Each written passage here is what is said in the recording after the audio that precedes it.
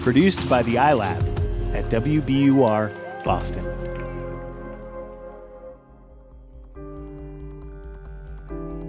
Welcome to Kind World. I'm Yasmin Amer. And I'm Andrea Aswahe.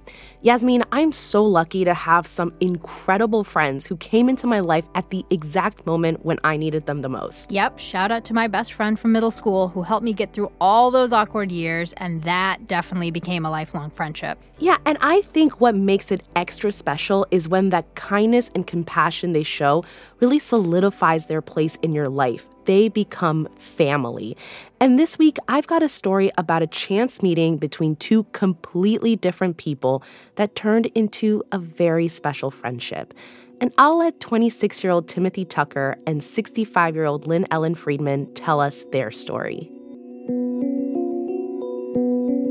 We were at Midway Airport in Chicago. It was 9/11, 2011. I was flying out of Midway because I used to fly with Southwest a lot back then. We're sitting there. We got there early. I see like 3 or 4 girls crying. So I walk over to one of the girls and I said, "Are you okay? Can I do anything? Why are you crying?" And she said, "He's going to Afghanistan." And I said, "Who?" And they point to this kid, and I'm thinking, he's 12 years old.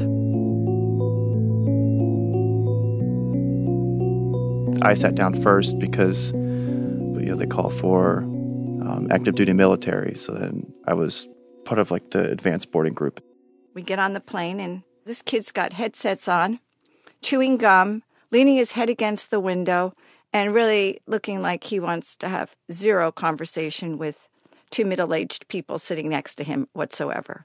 She sat down next to me and she started chatting my ear off. He told us he was going to Afghanistan in like 10 days or something. And of course, my heart was beating so fast. Then she had gone into detail about how she helped out at an elementary school in downtown LA. And that's when she had suggested initially that maybe if we exchanged contact information, then she could have the students at the elementary school write me letters while I was deployed.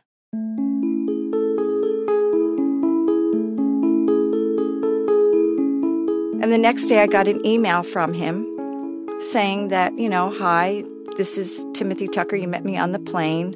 And he said, "Well, I'm interested." And I said, "Okay, I'll go back to the school and I'll, see what we can do."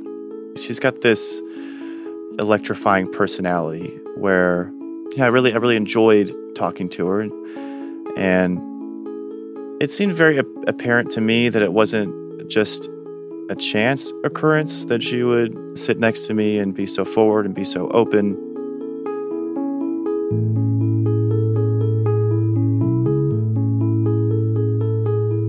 I felt like if I could help this one person, that maybe I could just somehow protect him and keep him okay, knowing that somebody other than his family was thinking of him.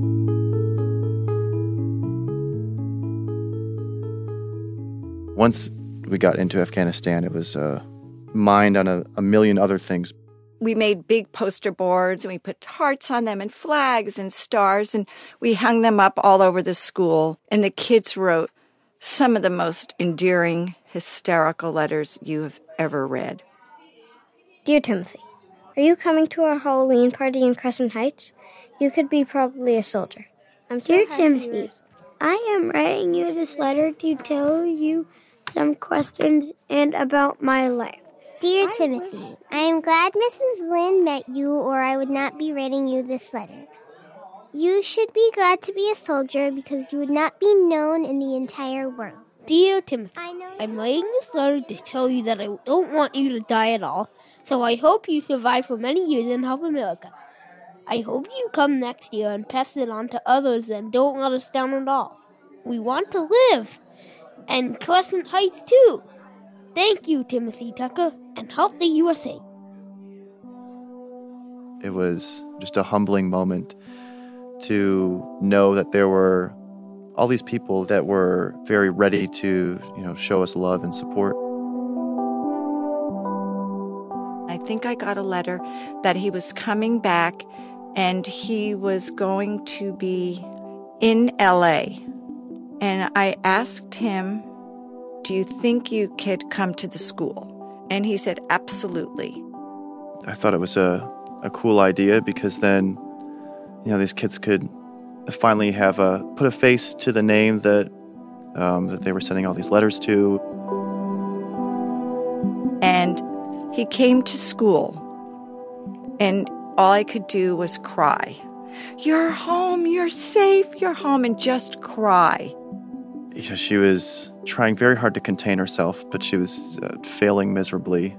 It was really quite a touching scene to see all of these children couldn't wait to see Timothy Tucker. He was like their hero. I was overwhelmed, to say the least.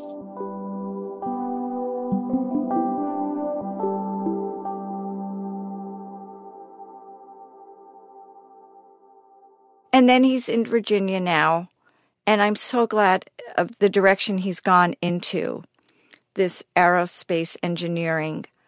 He's matured. He's really matured. No more tattoos. I don't know if I could ever adequately express my gratitude because I didn't have anybody else that was putting in that same effort and that same kind of time. She'll be at my wedding. She's going to meet my kids. I don't hesitate to claim her as a member of my family. We have met in this universe for a reason. Whether it's come to pass yet, I don't know. But it's there.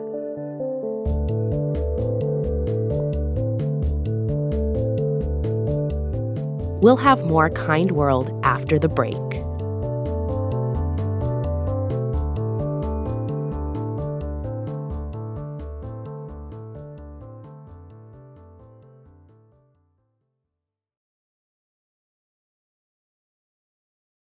The world's clean energy future relies on ancient elements still in the ground. Without mining, there will not be a clean energy transition. But pulling them out of the ground comes at an environmental and human cost. Mining is intrusive, but the results are the building blocks for products that we use every single day. I'm Meghna Chakrabarty. Join me on Point for Elements of Energy, Mining for a Green Future. 5 special episodes. Listen and follow On Point wherever you get your podcasts.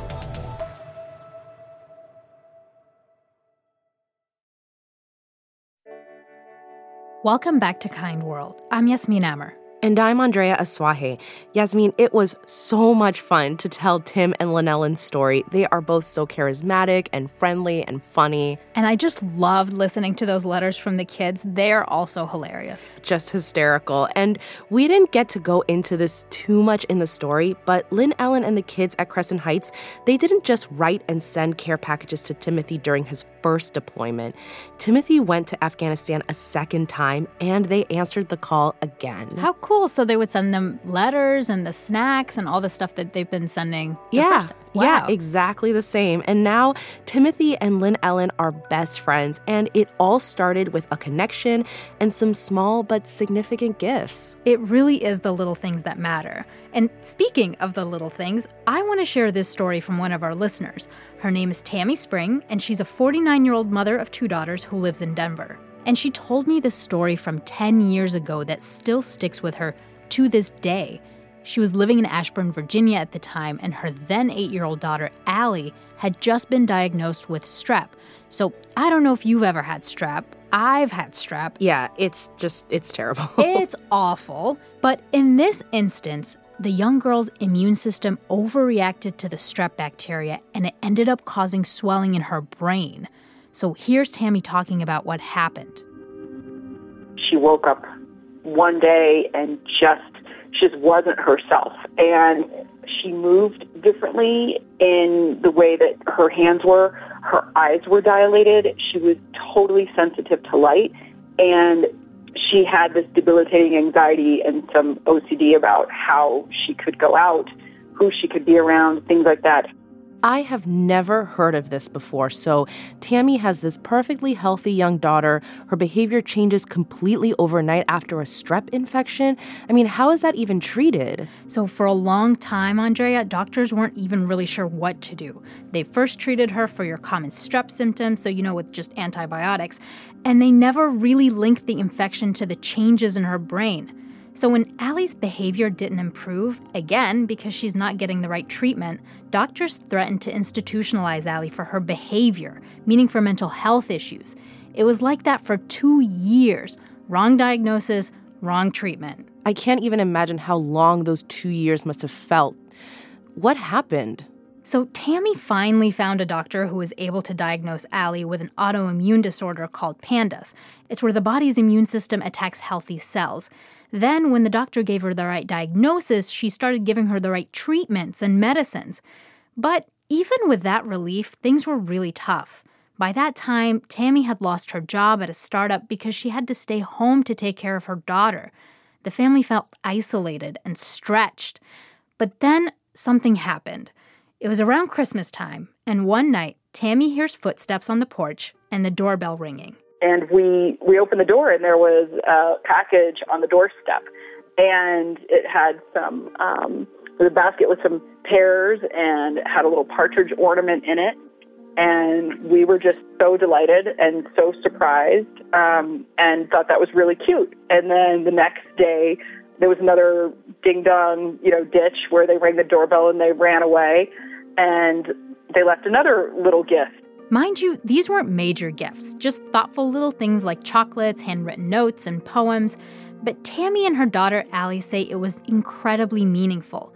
Allie is 18 now, she's perfectly bright and healthy, and she's able to manage her autoimmune disorder, which she has to live with for the rest of her life.